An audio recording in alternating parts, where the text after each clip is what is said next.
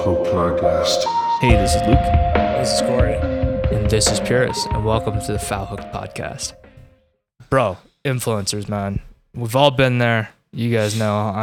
I've talked to all of you about it. We've been influenced in relatively negative ways from someone, I guess positive from some, unwilling or not. But, man, some of the shit that I've seen in the last 5 years of really paying attention to the influencer scene really just grinds my gears. It's just the CBD ads, the bullshit rod companies, just the craziness.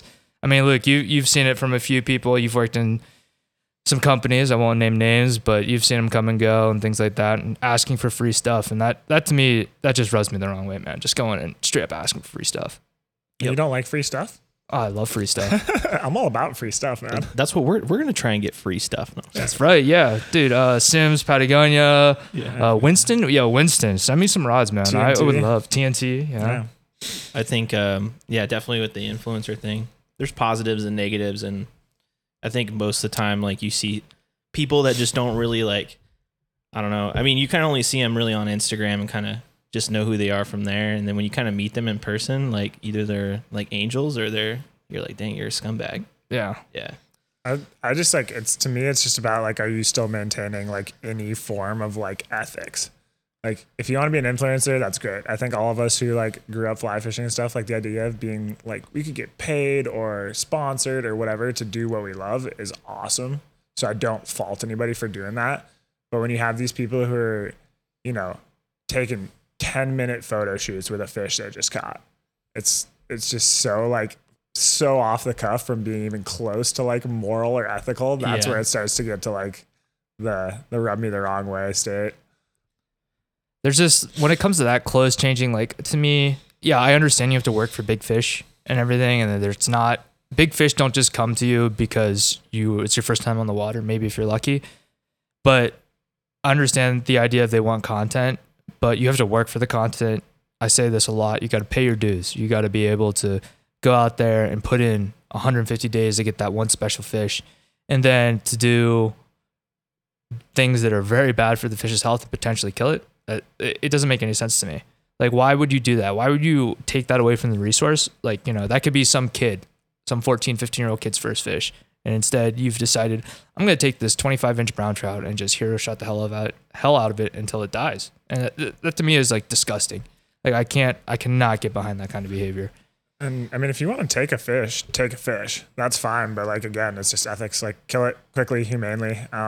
I mean, I think we all see it in the summer and stuff, start getting those hot days and you start seeing some floaters here and there. And like, at the end of the day, is it going to have a huge impact on the population of the fish? Probably not.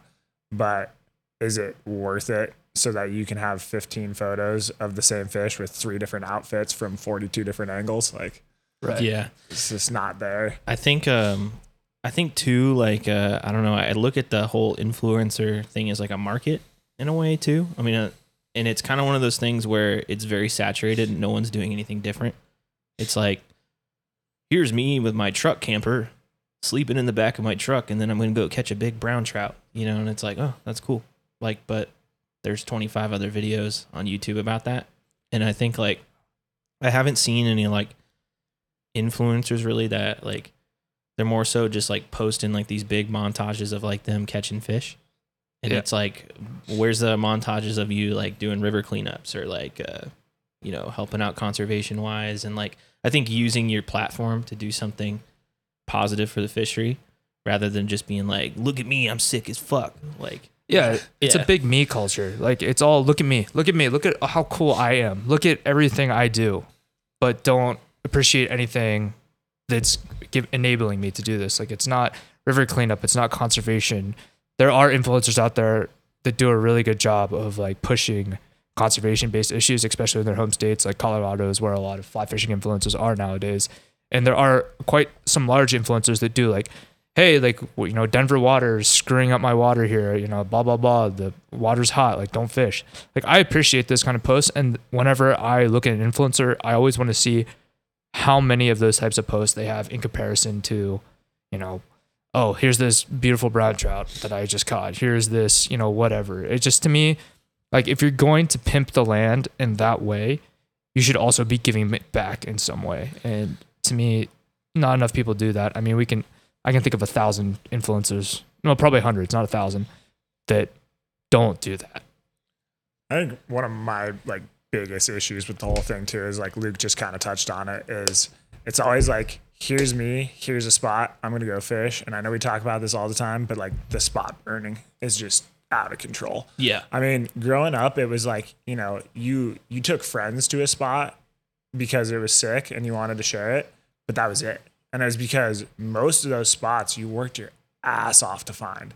Like, it was looking at maps, hiking through the woods. And I mean, I can't even think about the hours I spent not catching shit trying to find a spot that was good. And then you find those little honey holes, and there's something magical and special. And like, I'm all for like accessibility and getting everybody out and onto the rivers and the streams and stuff. But like, you got to leave some of this up to the imagination and go work to find it. Cause it's truly like having a massively negative impact on fly fishing as a sport, I think.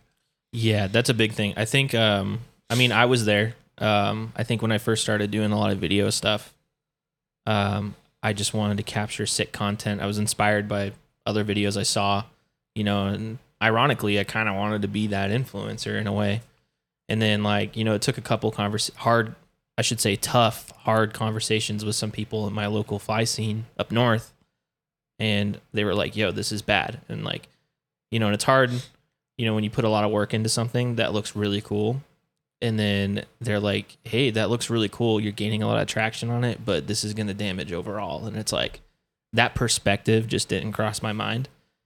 And so like, I immediately like started like deleting stuff.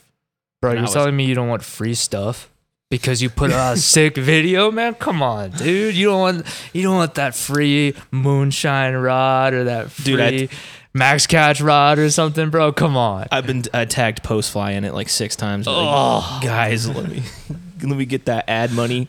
Let me get that box. Let me get that box. Let me get that promo code, bro. I'm gonna sell 3 of these and get 25 cents back. What's going on, guys? If you go ahead and like this video, and everyone gets a free post fly box. Post fly sent me 200 of these shit. I can't get rid of them. So.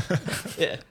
Some of them are even the tying kits, and I don't even know what's in these. You have to know how to tie for that to be useful. Yeah. Some of us at this table don't know how to tie. I'm not going to name names or anything or point fingers but let's say he's a guide too. Yeah, he might be a guide. Who knows? The most involved in the fly fishing scene, and he has never tied a fly in his life. Hey, I've tied like 3. Come on. Yeah, we'll get you there. We'll get you. Dude, I'll be the little kid woolly bugger kit. Dude, when you actually start guiding, you're gonna really hate you're gonna be spending so much money on flies, you're gonna hate your life. Oh yeah, I know. I'm aware. But it is what it is, man. It's an absolute myth that tying your own flies saves you money. That's true. I mean, if you're production tying like zebra midges, then like sure you're gonna save a couple bones. Waltz worms and squirmies. Yeah, you're good to go. But the second you start tying like sex dungeons and like, you know, meat whistles and stuff, you're in trouble. If I ever start guiding again, my clients are not fishing the streamers I tie. You guys can suck a dick at that point. You can have this $1 black woolly bugger that I found in the tree. You know, hey man, got hung up on a log, and your $11 sex dungeons hung up over there. Got to break off. It's like, I'll walk across that river to grab that $11 sex dungeon. The hell with it, man. I think that's like the most heartbreaking thing. I remember the first dungeon I ever tied. It had to have taken me like 45 minutes, like full YouTube tutorial follow the whole time. Dude, first cast.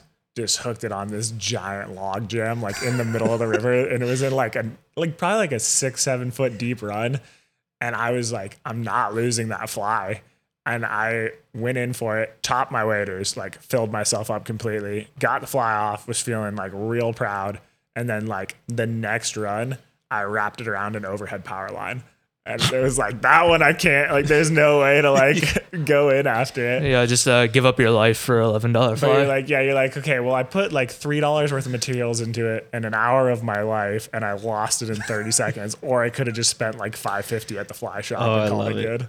Those are all the people that I've gone fish with. They're like, yo, look at this sick streamer I tied up. And I'm like, that looked like it took a lot of time. And they're like, got hung up in the rocks. First cast. Dude, the amount of like, I feel that way even with a fly I buy, like it's $5 and I like lose it on a log. I'm like, well, I just shit away $5 for no reason. Yeah, for no reason. I'm just like, oh. And it didn't even catch a fish. Didn't even sniff a fish. I'm just like, well, I guess that works. So it is what it is, man. Like losing flies. There was one year I bought 120 split back BWOs. I ended the season with like 25. Dang. I lost them all. One year we went to Pyramid and I tied 120 chironomids for the two of us, and you managed to burn through like 75 of them in the first day. Hey man, I didn't know how to double haul a big bobber rig out there, and I literally probably lost. Dude, that beach, those rocks at Pelican probably have 60 flies of mine, or Corey's technically, of mine just like laying in them. They're like Velcro. Yeah. Dude, that coral, whatever it's the tufas or whatever, whenever it gets stuck in there, man, like that's bad. Yeah. That's hard. That's a tough scene, man, whenever you're losing flies like that. I mean, my problem is that for the longest time, I fished way too heavy on the bottom and I would just snag up on crap. And I had an issue where snagging fish seemed to be like a normality whenever it shouldn't have been and things. And I talked to some people like, dude, you're using way too much weight. Like, and now I see why people use weighted trebles to go fish for steelhead and salmon. I mean, I forget where I was. I think we were steelheading and I saw a weighted treble somewhere. And I was like, what the hell is this? Like, I'd never actually seen one in person. And I was like, well, great ethics right here, guys. We're just snagging them up, boys. Those used to be completely legal in like a lot of places, especially where they had like big like kokanee runs, like Blue Mesa in Colorado back in the day. You could use the weighted treble and people just wrench them through like a whole squad of spawning kokanee. Be like limit out in like 45 seconds. It's a sick day of fishing. Dude, that's not even fishing, man. That's not even fun. I hate the kokanee spawn. Pisses me off because I'm trying to fish for bowls and the kokanee are just like fucking everything up. Dude, circling back to influencers, man. That Dream Stream. Well, Corey, you're from Colorado, so that Dream Stream kokanee run. Every time I see a kokanee off the Dream Stream, I immediately am just like, I don't want to ever look at this person's stuff again because I think it's the goofiest shit. Like we have them everywhere here in Idaho.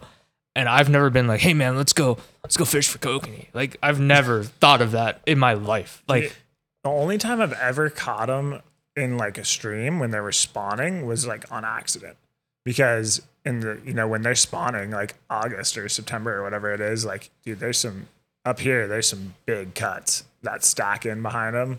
Yeah. And like every once in a while you get that one that's like just got a wild hair and decides to eat like some nymph or something. But yeah, I can't really like understand wanting to target a fish that is that like far into the spawn, because like they don't fight super hard. Nope. They don't taste good. You literally drag them in, and then like when you're trying to unhook them, they just like nut all over you. That's fun. Some guys are into that, man. Some guys are into that, bro. Some women too. I can't kink shame. Yeah, that's true. I shouldn't be shaming anybody for their preferences. Going back to influencers, I don't know if you guys recognize this as like a stereotype with them too. They all transcend into guides, like literally every single one of them. Are you calling me an influencer? No, but you're on that track. But I would barely call you a guide either. Yeah, so. Dude. Man, I wouldn't book me as a guide either, dude. I don't know. But isn't that the thing? Like, it's weird, Like, I mean, people we know, they're like all guides on like prestigious creeks and waters. I think it's the assumption is that this person has worked so hard, supposedly on X body of water, that they're able to get their clients on fish, and whether or not the clients have the skills to get to that fish is that's the the X factor. It's a dice roll. Exactly. You're completely gambling. Also, like, credit where credit is due. Some of these influencers, like the reason that their content has blown up so big is because some of them are phenomenal anglers. Like you look at some of these pages and it's just next level fish porn. Like I know quite a few of these influencers off the top of my head that like I was super quick to follow everything they were doing, because I was like, dang, this is insane that you are like, bringing in fish of this quality with this level of consistency. So I think maybe that's kind of just goes with that assumption of like, oh, well, if somebody like this can catch this many big fish, then they're like automatically qualified to be a guide, when that's definitely not the case for some of them. But yeah, guiding is a lot of teaching and explaining waterways and things like that. I understand people who want to like sport fish who are like, I only want to catch big fish.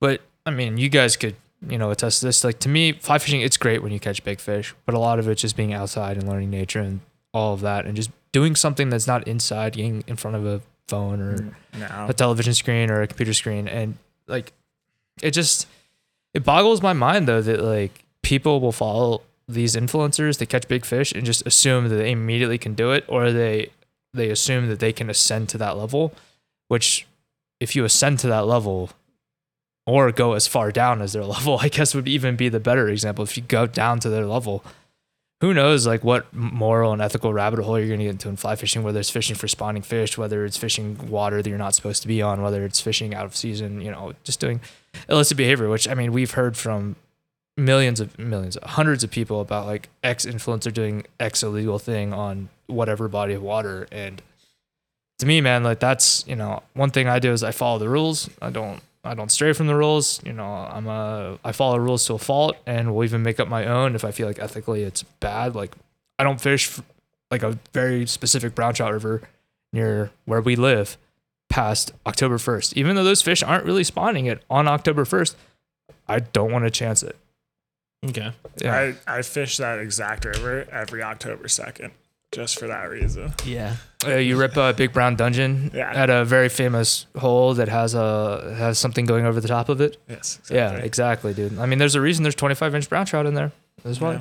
But everyone should only fish that hole in the river. There's no fish in the rest of that river. If you guys know what river I'm talking about, It's full of sucker fish. I have caught suckerfish shot. I will say that. I guess the question is too. I mean, obviously we're still on this topic, but I mean, the big question is like, do you think the current way like influencers are going, like, do you think with like social media definitely like evolving in its way, like, do you think it's more damaging? I know this question is out there a lot, but I'm curious for us to form an opinion on it. Do you think it's like more damaging? Do you think the most of the influencers around here that we know, do you think they're actually, helping, or are they doing more harm than they think? That's such a tough question. It's loaded. Answer. Yeah, that's a loaded question, dude. I think the fact that we are, I mean, some of the cool things that you've seen come out of this, especially in recent years, is like we're seeing a huge uptick in younger people getting into the sport of fly fishing again, which, I mean, you need somebody to carry the torch. Sure. I think we're seeing a huge uptake in the number of female anglers, which I think is awesome.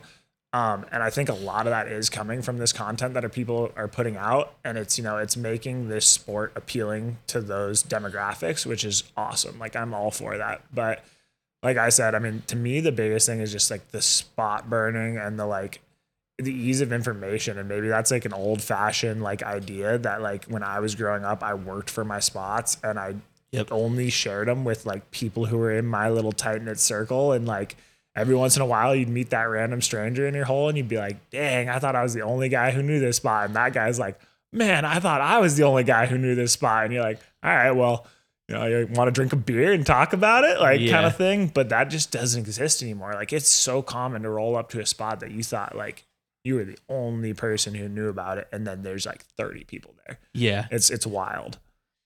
It's crazy. Even our little micro niche here in Boise, we saw that with the spot we fished today. Like, that spot used to never have anyone on it, and one person posts one picture with a very nice brown trout with a bridge in the background. Next thing you know, there's 100 people on it. Yeah, because they all recognize that bridge. Like, oh, I didn't know there were fish there. Oh, how do you access that? Things like that. It's just it's a nightmare scenario when it comes to spot birding. Back to the original question though, whether or not I think it's good. I think it's good that we're getting more anglers in, like Corey said. I think it's very positive. Especially we're getting more women, we're getting more young people. The sport is evolving from being an old white guy sport to a much more like middle-aged ground where like everyone can fly fish. It's accessible to everyone. And that's a total different conversation about accessibility and things like that. But when you're looking at, the demographic change and who's getting into the sport, my biggest question then is who's taking up the mantle after the Rosenbauers and the Gallups, when those guys, Tim Flaglers, what happens? Yeah. Who replaces those people whenever they get too old to fish? They unfortunately they pass away. Who takes up after that? And that's the scariest part is that where our influencers of our age that are around our age, is that where they slot in? Because to me, that's not a good representation of fly fishing. Yeah, I will say, because like, I mean, meeting some of them and like just the way they are in person, like this is super judgy of me to think, but it's like, I think of them as like the ultra Chad. Like, yo, what's up, man? Fucking driving my Subaru through fucking fishing this and shit. And it's like, it's really like kind of cringy. Come on, man. You don't have to call me out like that. At least I don't have the 4-banger rod vault, dude. I only got the 2. So. Yeah. But yeah, no, some of them, and a lot of them it's because they're young and not only do they want to fit in with their fly fishing peers, they want to fit in with like their age, like the Gen Z millennial crowd. Yeah, so that's why they talk. They're younger than us. Yeah, a lot of them are younger than us or the same age. I mean, I can think of a few. I went to college with a very, very well-known influencer at the time. He was a very cool dude. I ran into the shop a few times, and next thing I know, like he is basically getting ran out of Idaho because everyone hates him that much. And he got caught doing some sketchy shit. And he's been called out by just about everyone. Huge fly fisherman has called him out in multiple videos now, which is, I find hilarious that he's jumping on that train too. And it is disconcerting because he was a really nice guy until that happened. Let's bring him on. We should. Yeah. I would love to have him on. We'll reach out. Yeah, we'll reach out. I'll reach out to him. He loves me, I'm sure. He probably doesn't even remember me. Yeah, I think kind of just to wrap this thing up, or this subject, is like, if you're an influencer, if you're trying to be an influencer, like, do your role as far as conservation goes, and definitely like with the spot breeding thing, it can be kind of tough, especially if you're trying to film media content. As a guy that's like solely focused around media, for me, like that's one thing I think about now, like religiously, is like, am I showing too much? I'm trying to be cautious, and I think, don't overthink it so much, but I think if you're going into it with that thought, you'll be okay. And just like, don't reach out to companies for free shit when you don't have anything to offer. That's a big thing too. Working at a fly shop, having some people do that was really, disheartening. And just because you have 11K on Instagram doesn't mean shit, Right. I will say, like what you just kind of touched on though too, is like, at the end of the day, like we all love to share this. Like, every single one of us wants to post pictures of the fish we catch, or at least have them on our phone to show a friend. And that's how it was back in the day. That was all you could do. There was no Instagram. That's what I'm used to. But yeah, old ass man. I'm the boomer in this group. But share your stuff, and yeah, you don't have to overthink it, and we don't have to like belittle the heck out of people for maybe sharing overexposing photos. But I would just encourage everybody out there to just be mindful of it. Like, at least make a half-assed attempt at, trying to protect this resource. Cause at the end of the day, like, it's not an unlimited resource. Like, these are living creatures, and the very fragile ecosystems. It's totally a limited thing. We can destroy this. Like, it's not impossible. Yeah. And the other thing too, that I'm a really big proponent of, is if you screw up, just admit to it, man. You don't have to just defend it for no reason. Yeah, look like at on Liver an King. ego trip. Yeah, look at Liver King. Look at Liver King, man. He apologized. Yeah, I fucked up. Yeah, exactly. No, if you screw up, man, like, as someone who has called out many influencer, if you apologize for it, like, that's like, to me, that shows who you are as a person, not only as a fly fisherman. But if you screw up, just apologize. Say, hey, I messed up. John B, the really big Guggen Baits guy, or whatever, he's posted a video not too long ago, where he was literally red raping brook trout on beds. Like, very clearly, he's like, oh, these bull trout, or these brook trout were all, surrounded on these like cleared out patches on this lake, and I was catching them, and he has like a video of it and everything. And he immediately takes a video down, and he's like, I'm so sorry, I did not realize those were reds. That's how you do it. Like, that's how you save face. Like, you say that you screwed up, and that's okay. Yeah. No one is perfect. Like, that is a big thing. No one is perfect. And we're all learning. Mistakes happen. Sometimes you don't even know that you did it. I was fishing for some brown trout during the fall when I was a young angler, and one of the guys I was fishing with caught, to this day, still the biggest brown I've ever seen landed on a fly. And we knew that it was close to the spawn time of year, but there were a lot of fish that hung behind the reds and the lower stretches of the river. And we landed that fish, and we were like, oh, that was sweet. Where'd you pick it up? And looked like a great stretch of river. We walked to the other side, looked down, and it was just a massive red. And he just pulled that fish right off the top of the red. And you see that kind of stuff though, like, you learn from your mistakes. Like, shit, I did it one time, the fish got back in fast, whatever, and it happens. Like, we've all done that. Like, it is what it is, and as long as you could admit, like, oh, I did it once, I'm never going to do it again, you're a lot further along than most people who fly fish. Like, I remember I fished, this is not a secret, Oak Orchard one time in New York. And it's, the famous, and this will transition well into our next topic. It's one of the migratory creeks or lakes, whatever you want to call it, spots. And the brown trout are like 30 to 35 inches in there. And what are they doing in there? They're spawning. What are people paying $40 a day to go do? Fish for the spawning browns that are 30 to 40 inches. Like, that's just what it is. And you know, that's its own, you know, its own spiel, because they've been doing it for so long that one, they still keep coming back. But yeah, you know, red raping, that's a whole nother topic. That's a whole podcast. That's all. There's so much biology and shit like that, dude. Like, you can't even cover that in 45 minutes. I like it though. We can definitely hop on that train here. Yeah, that's a good next topic. episode. We'll touch on that. Yeah, I would love to hear some comments from viewers or listeners to hear, like, what do you think about it? Like, is it always bad? What not? Like, if you're fishing for salmon in Alaska, like, you know, whatever. We gotta save this one. I got too many ideas on this one. I'll put it out there that if you got some stories or like questions or any kind of subject material to red raping, send it in, or let us know. If you have a really, really nice brown trout from like October, like the second week of October to the third week of November, like, let me know, and let me know where you caught it, because I would be interested in going there. After we just talked about how much we don't actually like spot burning, if anybody has any pins for any locations as to where the fishing is really good, the DMs are open. Yeah, and, Onyx preferred. Yep. I'll touch on one thing for that real quick. I think it just like ethics wise, because I had a conversation with someone about this, not necessarily on the subject of red raping, but like fishing for browns during the spawn. It was actually someone that worked at one of our local shops here. Well, yeah, pretty much like I know exactly what you're talking about. Yeah. So, but it's, fishing. This person's like, I mainly stay off this specific river because the browns are spawning, and I don't start fishing it until spring. And then my brain goes, so you fish for it when the rainbows start spawning. So what's the difference? Right.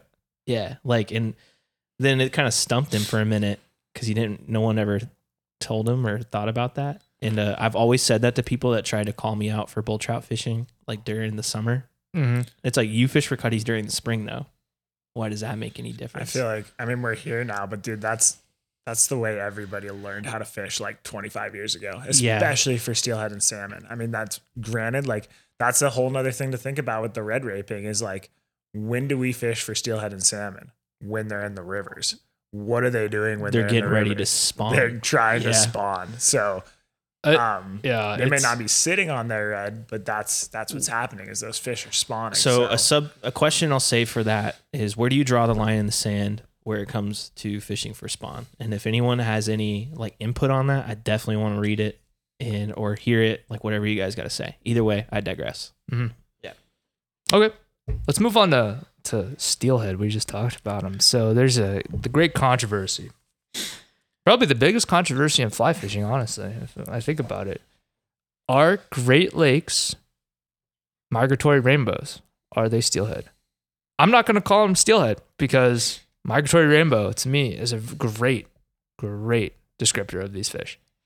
I'm going to, we're going to cherry pick a little bit of an article here, a couple of them. But we will start out by saying that this person that we're going to talk about is a writer for Meat Eater. And his name's Kubi, and he's an awesome dude. And I got a chance to talk to him at the expo a little bit, and read a lot of his articles. And this dude is very, very smart. He's very educated, and he's just a overall hoot of a guy to be around. I've only met him that one time, but he was really fun to talk to. But we are going to cherry pick this article a little bit. We also happen to have someone who has a degree in fisheries on the podcast who might be not an expert, but someone who's more educated than the average angler on the matter. Honestly, it's hard for me to have an opinion on this, just because I'm still learning how to steelhead fish, and I think I'm going to turn it over really to Corey. All right. I mean, so we've talked about this so many times, and I think there's obviously a degree of pride that's associated with this for being kind of Pacific Northwest adjacent anglers. I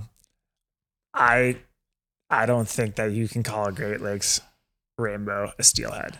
And I'm probably going to get absolutely like tarred and feathered for saying that. But to me, the thing that doesn't make any sense is that like all rainbows and steelhead genetically are the same fish. There's small subvariants in those genetics, just like there are with any species of any animal on the planet.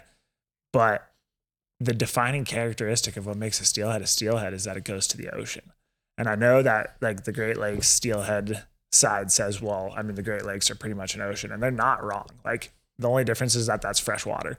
I guess to me, the biggest distinction is like, it shouldn't make a difference because either way, they're super cool. Like, I mean, steelhead are awesome. They go to the ocean, they survive for, 1 to 3 years on average, come back.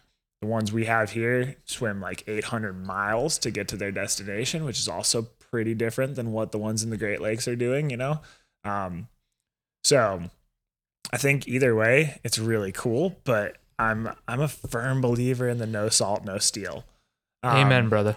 Amen. And I think I'm willing to die on that hill a little bit. I mean, like look at Jurassic Lake. Like, yes, those fish look very different than the Great Lakes steelhead and our steelhead, or Great Lakes rainbows and our steelhead in the Pacific Northwest. And, they're a whole different hemisphere of the world and everything. But I mean, they do the same thing. They spend their life out in this giant lake, and then they all go to the river to spawn in a mass migration. So by that logic, how come Jurassic Lake rainbows aren't steelhead, but Great Lakes ones are? So if you think about it too, think about Alaska. They don't classify those as steelhead, but they hang out in, let's just say they go to the ocean or brackish water. They hang out in the estuaries mostly, but there's salt involved, right? So, but they do not classify them as like a Pacific Ocean steelhead. They're more of like, and I could be wrong, I'm not a factual person whatsoever when it comes to this, but transient rainbows is the term that a lot of biologists use for them. If I'm wrong, please correct me. Just having a conversation with one of the biologists I worked with, that's kind of what he called them. And it's really weird because I'm just like, well, I'm confused because they go hang out in the ocean and they'll travel further than the estuaries, but they are not considered steelhead.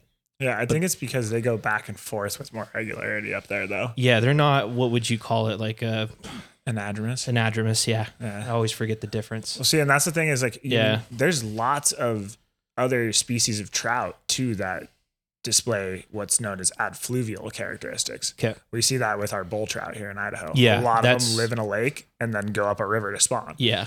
And I mean, up in Alaska, the dollies, some of them go to the ocean too. But I think you have to have the ocean to call it a steelhead because, I mean, that is kind of the defining characteristic. And otherwise, they're all just rainbow trout. Genetically, they're all so similar. I mean, that article points to a Purdue University study that talks a little more in depth about the Great Lakes fish specifically. And they kind of use that as a argument for why those are steelhead. I mean, it's well known that the Great Lakes fish came from Pacific Northwest steelhead. They took, populations, spawned those fish, sent the eggs to the Great Lakes, reared those fish, put them in. That's how they got there. So genetically, they did come from these Pacific Northwest steelhead, but that Purdue article actually talks about how over like 120-year period, those fish have genetically changed a little bit to cope with the fact that they don't ever get any salt in their life. So if anything, I would argue for the distinction that like they're their own unique subspecies of fish. Yeah, in the article, he kind of cites that too. Like at the end, he says, Westerners might be right, as much as, I feel in my, I'm not quoting it exactly, but like that just because we're used to calling them Great Lakes steelhead, that they're steelhead, but they are not the same fish. And he says that in the article, and it's like, then my brain goes to well, we got to change the name. Yeah. What are we going to call them? I say let those Midwesterners come up with a new banger name. Ironheads. Yeah, dude. Yeah. Like, I don't know. Like, there's a line in the sand with that, but it just really, it really racks a pin in my brain. Like, I don't know enough about steelhead, but like, ultimately, I mean, it's all a matter of semantics, and I guess like you're throwing it back and forth. Like, how much does it really matter? And I think that's like the takeaway for me is like, do I really care that much if I'm standing in a stream in Oregon or Washington and catching a 30-inch giant rainbow trout that came from the ocean, or if I'm standing in a stream in the Great Lakes region and I catch a giant 30-inch rainbow trout, like either way, Hey, they're all I'm gonna fun, be man. stoked. Yeah. But that being said, man, there's that little bit of something with the ones that went to the ocean, and that's a different fish, man. Yeah. Being a guy from the East Coast and having had the blessed opportunity of fishing for these fish one or two times in my life, I can confidently tell you that you're gonna piss a lot of people off by saying they're not steelhead. My dad calls them steelhead still. I'm like, Dad, they're not steelhead. He will argue with me till next year. So if that's the hill that they're going to die on, essentially that they genetically change themselves when they go in and out, then that's a lot of fish. Bull trout somewhat do a similar thing too, in a way. Yeah. Well, I mean, the genetics of the individual are never changing. It's just the genetics of that population of fish changing over time. Yeah, I had it mixed up then. Yeah, because I'll call it adapting. Like you see it a lot in bull trout too. Like they adapt their survivability standard depending on what kind of body water that they're in. Like Definitely. So, you could go as far as to say that for any fish. Like, so it's to kind of have the argument of like, well, they genetically change themselves or they adapt or whatever maybe, but every fish does that depending on its environment. Yeah. I mean, there's fish that change colors depending on, most fish There's do. fish that change gender. Yeah. I didn't know that. That's crazy. Dude, that one's crazy. That one, I forget what species, some ocean fish. Yeah. Like it's once the like dominant, I think it's the dominant female. Once it like dies off, then all the little like males like vie out to become the dominant female, and they actually become like hermaphroditic and will change like their sex organs completely. Whoa. Yeah, we'd have to do some research to get real into that because I can't remember which way it is. But it's wild. Aren't there hermaphroditic trout as well? There's them fish. The ones they found in they them fish. There's hermaphroditic trout in Boulder Creek. At least there were, and they think it's because of all the like estrogen from all the birth control that comes from the wastewater treatments. No way. Yeah, Dude, that's the craziest take, dude. Well, dude, no, that's what the scientists like think is happening is because like Boulder being a college town, like a lot of young ladies out there. A lot of birth control, and they say that like the wastewater like treatment plants aren't like designed to like filter out the estrogen or whatever, and like over time it can have an impact on the trout. Dude, that's crazy. Oh my Lord. Dude, maybe that's how we bring back steelhead. Did we start? That's one that we're gonna have to go back and like research it, checking on for sure, because I don't want to get called out for like bullshitting on that. But no fake news, news on this podcast. So except for during the fake news stretch. Yeah, we only do fake news certain segments. Everything you've listened to today has been complete and utter bullshit. But yeah. What are you guys when it comes to like steelhead? Because like working in a shop, like I worked with people that are like where I would try to go catch them. And they'd be like, "Oh, you got to get them on the swing. Like that's a must." Okay, you fish them with an egg, you're a dirty son of a bitch. I fucking hate steelhead. I'm 8 days dry this year on steelhead, dude. I don't think I've ever felt more depressed about going to a fishery in my life. Go ahead. Sorry. And this year has been like supposedly some of the best runs, and I've seen maybe 2 this whole time that I've been able to see. I haven't seen a single one on a stringer yet this year. Like it is miserable. And the river that I like to fish, all of a sudden there's 30 people are fishing it. And last year and the year before, there were I would be unlucky if there were 2 or 3 more other anglers out there than I was with me. Interesting. Yeah, so check this out. Sorry, we're just quick rewind here. But according to the University of Boulder, CU, or University of Colorado Boulder, male fish are now taking longer to become feminized by chemical contaminants that act as hormone disruptors in Colorado's Boulder Creek following upgrades to a water treatment plant in 2008. So that was totally real. The male trout were becoming female trout because of contaminants in the water, which is just damn birth wild. Control. Yeah. College kids are just trying to get laid safely, and next thing you know, they're turning the trout into they thems. There's just something wrong with this generation, even with trout. So anyways, yeah, I'm sorry. Back to steelhead. It's the Gen Z trout, dude. Gen Z trout. I will associate steelheading directly with heartbreak, in that a bad relationship gone south and trying to catch steelhead on a fly feel very similar. In that they both suck. It's probably like my all-time favorite fish to chase. Is just such a beatdown though. And I think a lot of that is like where we're at in the world too. Like we are kind of in the zone where they couldn't be any more of a unicorn. Like we do not have super great numbers. They have to go an insanely long way to get to us.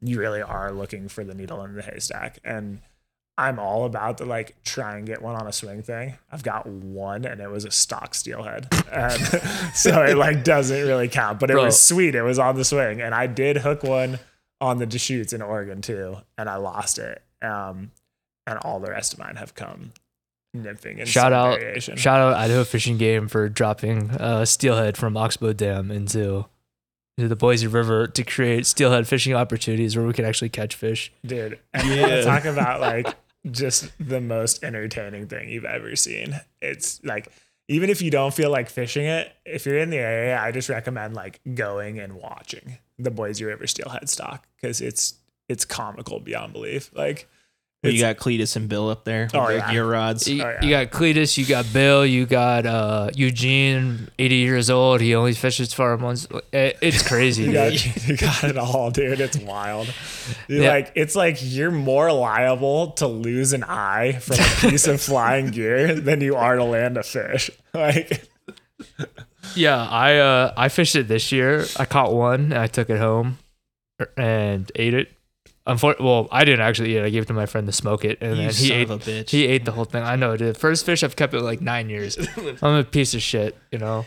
Yeah, I mean, I don't even know. It's one of those events that like makes me a little speechless. I fish it every year because like for nothing else, just raw entertainment value. Like it's fun, man, and I that's a whole nother like subject too, is just like combat fishing, man. Like if you're combat fishing around like a decent group of people, like it can be some of the funnest shit you'll ever do. Like combat fishing the Boise River for steelhead, I've had nothing but like a positive experience. And there's not that many fish to catch, so I wouldn't say it's a positive fishing experience, but like it's a very positive like social experience. It's fun, dude. Like everyone there knows what's going on. Like there's no questions as to why people are there or why you're tangled with another guy or gal. It does not matter. You don't think there's one guy out there that takes it very seriously, been waiting for it all year? Yeah. There's the dude who like sits in his garage and custom paints jig heads like for that day.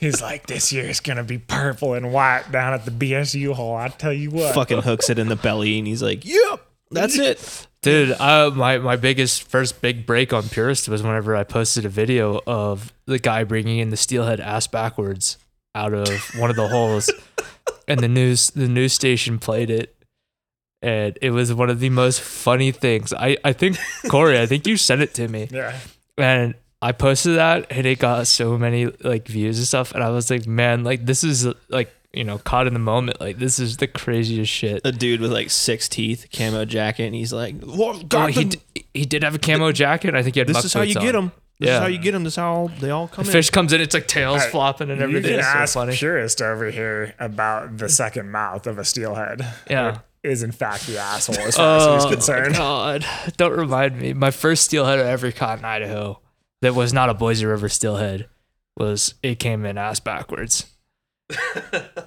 I just assumed by the way it ran and everything and the way it was shaking, I was like, oh, this is just how the steelhead fights. Like I'd only heard about these mythical steelhead battles.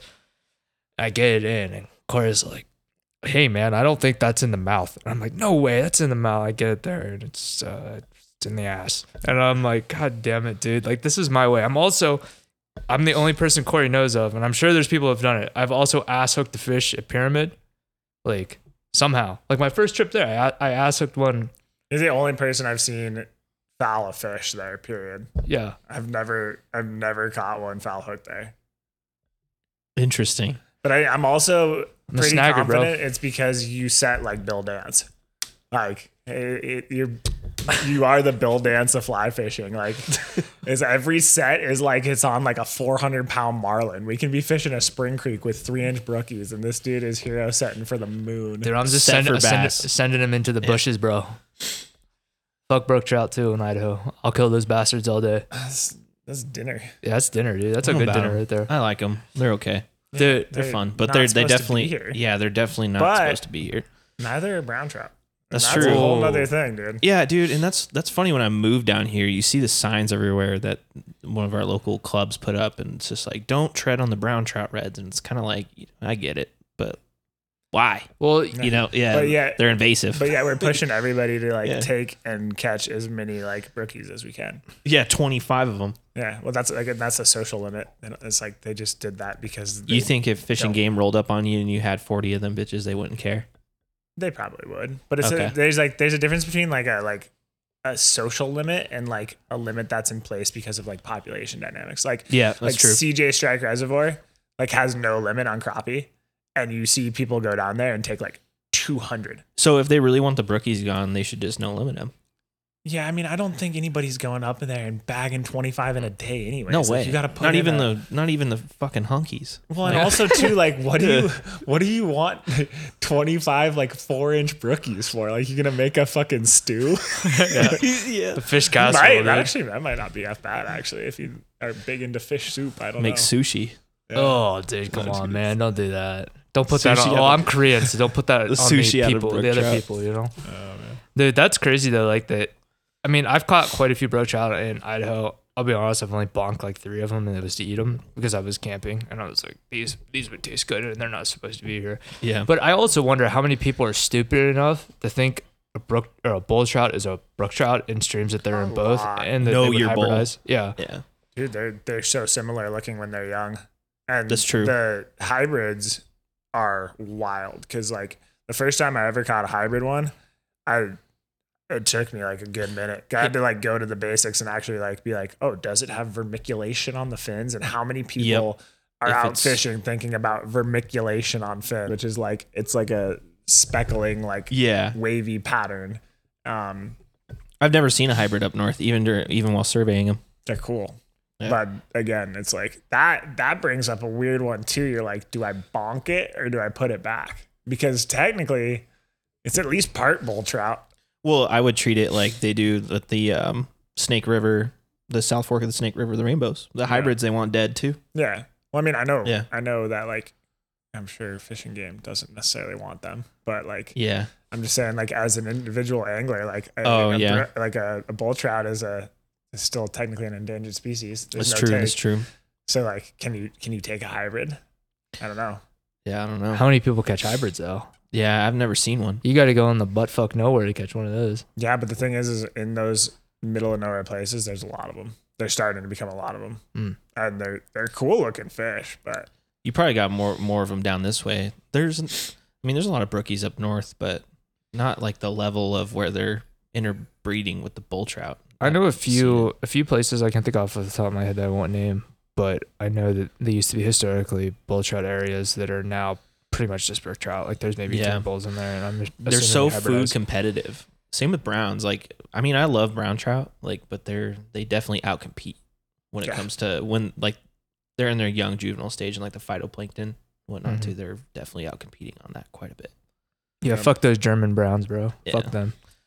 I mean, I'm just saying, man. Like I think we all love them, but it is a weird dynamic because they're just like The ethics of somebody trying to like push like don't do this during the spawn. It's kind of like, well, why? yeah. It's like saying don't fish during the brook trout spawn.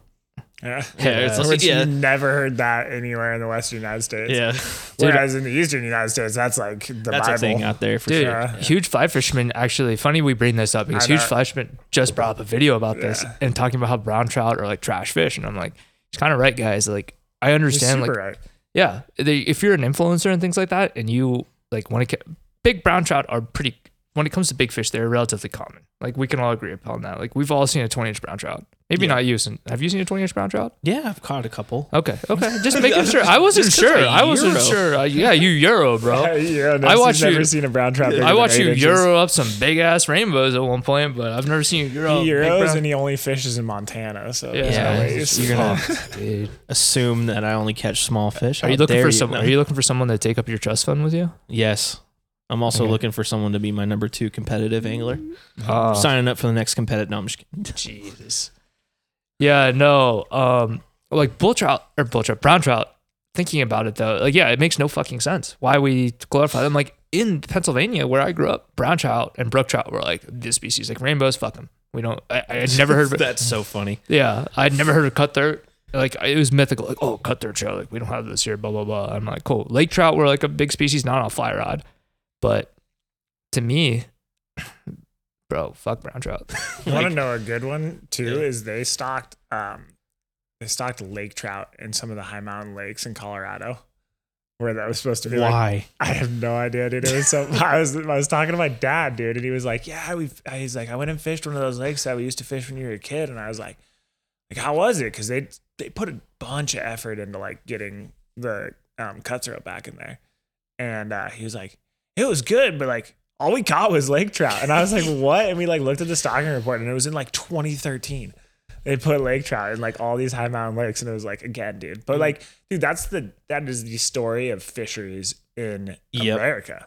Like it's between bucket biologists, failed experiments, a million other things. Like, most of what we fish for isn't supposed to be where it is. So I won't name the lake, but there's a lake there in Washington that was someone bucket biologist, like a goldfish or something in there, and they just reproduced like crazy. They killed everything. Yeah. And you know what their Fish and Wildlife there decided to do? They threw brown trout in it. Yeah. Like a fuck ton of them. That's awesome. And they got big. And then that was all that was in there. Yeah, and the lake is now like, now it's like strictly brown trout. It's really cool. There's a few rainbows in there. They tried to balance it out, but there's big browns in there now because they're all fat and goldfish. Did they just put tiger muskie in it, Lake Lowell or whatever, to control carp populations and whatnot? Dude, that's crazy. Oh man, for real? Yeah. They're what now? They're probably 3 years old now, aren't they? The first batch. There should be 3 or 4 now. People have finally This gonna started to catch them. They gonna put them sound in like at hot dog size. It's gonna sound like a dumb question, but are carp considered invasive? I don't catch a lot of carp. In China, they're like really respected there. And Like, they eat them too. yeah, they're A medicinal. lot of Asia, they eat them, which I don't know why we are like so opposed to that in the U.S., but carp tacos. I don't really. We're gonna catch it. We're gonna catch a carp and eat it. We're gonna fry it up. That'd actually be a great video. That sounds disgusting. Here we are talking about Dude, not being I'm so influencers, not. but making a carp taco video. would Catch be and cook. perfect. Catch and cook carp taco. God, that sounds so rough, dude. That's like guaranteed to get the shits after, dude. Yeah, Get giardia just from fucking eating a carp. bro. I don't trust what a carp is. I barely trust the crappie that I catch and eat every once in a while. I don't trust those fuckers. I don't trust that. I don't trust nothing, dude. I barely trust that steelhead that they caught, and I was like, he was in a retention pond for a while. Who knows? Fucking nosed all smashed in from the raceways and crap. Just raw. He looked good, or she looked good. She was full of eggs apparently. From What's the that called when they got the short gill? Like I the don't know. I can't remember. I didn't know there was like Worked in a particular hatchery name like for it. twice in my life, and then someone told me what it was because they were Yeah, like, I "Yeah, get all those fuckers out of there." It's funny how I just many- know that around these parts you can like always identify a hatchery raised fish because they don't have any fins. Like they're just all nubby. Dude, they're like, yeah, It's because that's like I've heard it's like that's an add-on charge if you want fish with fins. really? I was like, wait a second, no way. Like if you want 1,000 fish, it's 50 cents a fish. But if you want 1,000 fish with like fins, you got to pay $1.25. And Damn. Yeah, dude, I did some Chinook adipose fin clipping in a hatchery, and man, that was depressing the way some of them looked. Like some of them were all just like humpbacked and like straight up whirling diseased. hatchery fish are always they're always in a interesting bag. That's another great topic. Dude, hatchery I love fish, it. bro. Oh god. You can go down the rabbit hole on that. I love it. Yeah, dude, Yeah, hatchery we fish, man. got all kinds of stuff we're gonna be able to talk about. Yeah, we're gonna have all kinds of shit to bring to you guys. Yeah. We're gonna do this. Who knows how often? I'm hoping at least twice a month. I think that's gonna be a stretch, but Come on, bro. I think we can rip it. Well, more than that, even. maybe once a month. Once a month. Come on, Corey. No, Come on, no bro. way. Twice a month that's a lot of content. That's what we need. We need things on deck. Yeah, we need things on deck. Dude. We could talk more shit about influencers. I'm more than Yeah, happy. got to keep the momentum going. Yeah, and we'll have some interviews. I got some guests lined up. I got some people who are like interested and things like that. Your mom does not count as a guest. Bro, my mom, big woman, bro. She counts as 2 guests. Oh shit. No. We would I mean, I've got some names out there that I've, put in their ear, throwing out there like, hey, you want to come in? Like, I know like a few just think that I could think of, like James Garrison about trout. He would come. I would love to talk to him, talking about fishing dirty, bro. We're talking mop flies, we're talking eggs, we're talking dog shit flies. And he loves it. And I love it too, man. I think it's one of the most underrated things is fishing shit flies to big fish. Yep. I mean, you know me. Oh fuck! I've seen the way you fish, bro. I don't need to see anything more, dude. Dude, squirmy worms and eggs all day, baby. Yeah. But yeah, I've got a lot of people. I got some big names too, you know. Some bigger names than that. James Again, is big. dude, your mom is not a big name. I'm sorry, man. I'm sorry, bro. Actually, I have a lot of questions for her. So why don't we first of all, what gives you the right? Yes. Dude, I could see my mom being kind of Karen. Not gonna lie. Yeah. But yeah, no, guys, like this has been great, man. Yeah. First one in the bag, I suppose. First one in the bag, boys. That was cool. Yeah. We definitely, you know. Luke's gonna have to do an absolute fucking wondersome job editing, but yeah, we'll figure it out. I think the more natural, the better. But we'll get some stuff we gotta once get we get into it, man. It'll be fine. I dropped Purist's name, so you're gonna have to bleep that. Yeah, bleep it. Just bleep it. Just I'll bleep it. Just bleep it. Yeah, or you can just cut it. That was just not a super essential section anyways. It's funny though. Who cares? Well, I would say, gang, to kind of wrap this thing up here, if you guys got any like suggestions, ideas, objections, questions, whatever you guys want to throw at us, like we're all ears, man. That's kind of do we really need to go into like what this is about? Like, or we're the people's podcast. Yeah, no, we're the people's podcast, bro. We're just 3 average guys who fish and fuck around and have a good time, like to drink beer, have a good time on the river or lake, whatever we're doing. We're going to Pyramid Lake here soon, so bring a podcast from the shore down there, maybe. Yep. So prepare for. And we'll probably be a little hammered, but probably more. Yeah, Corey will be able to drink. Actually, he's not allowed to drink right now. He's got a couple more days left. I'm just doing all the trendy stuff. He's on probation. Yeah, it's gonna be so windy out probation. But no, I would say for all the listeners, I mean, you know, this is kind of a little open ended at this point. Yep. Foul Hook Podcast on Instagram. Hop on and start firing out some suggestions, some people you want to hear from, some topics you want to hear about. Feel free to call us out for all the things we were inevitably super fucking wrong about on this one. We're gonna do our best to keep the facts and the not facts super unfactual. Yep. So I think that's kind of the goal here. So yeah, well, anyone who listens, appreciate you guys. Yeah, like everyone was saying, this is an ever evolving thing. This is episode 1, so it's cool that we get to start here, and it's just kind of up from here. We'll figure it out. That's right. All right, gang. Peace.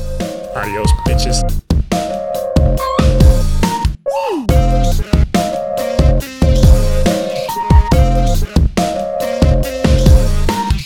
Introducing Full Hope Podcast.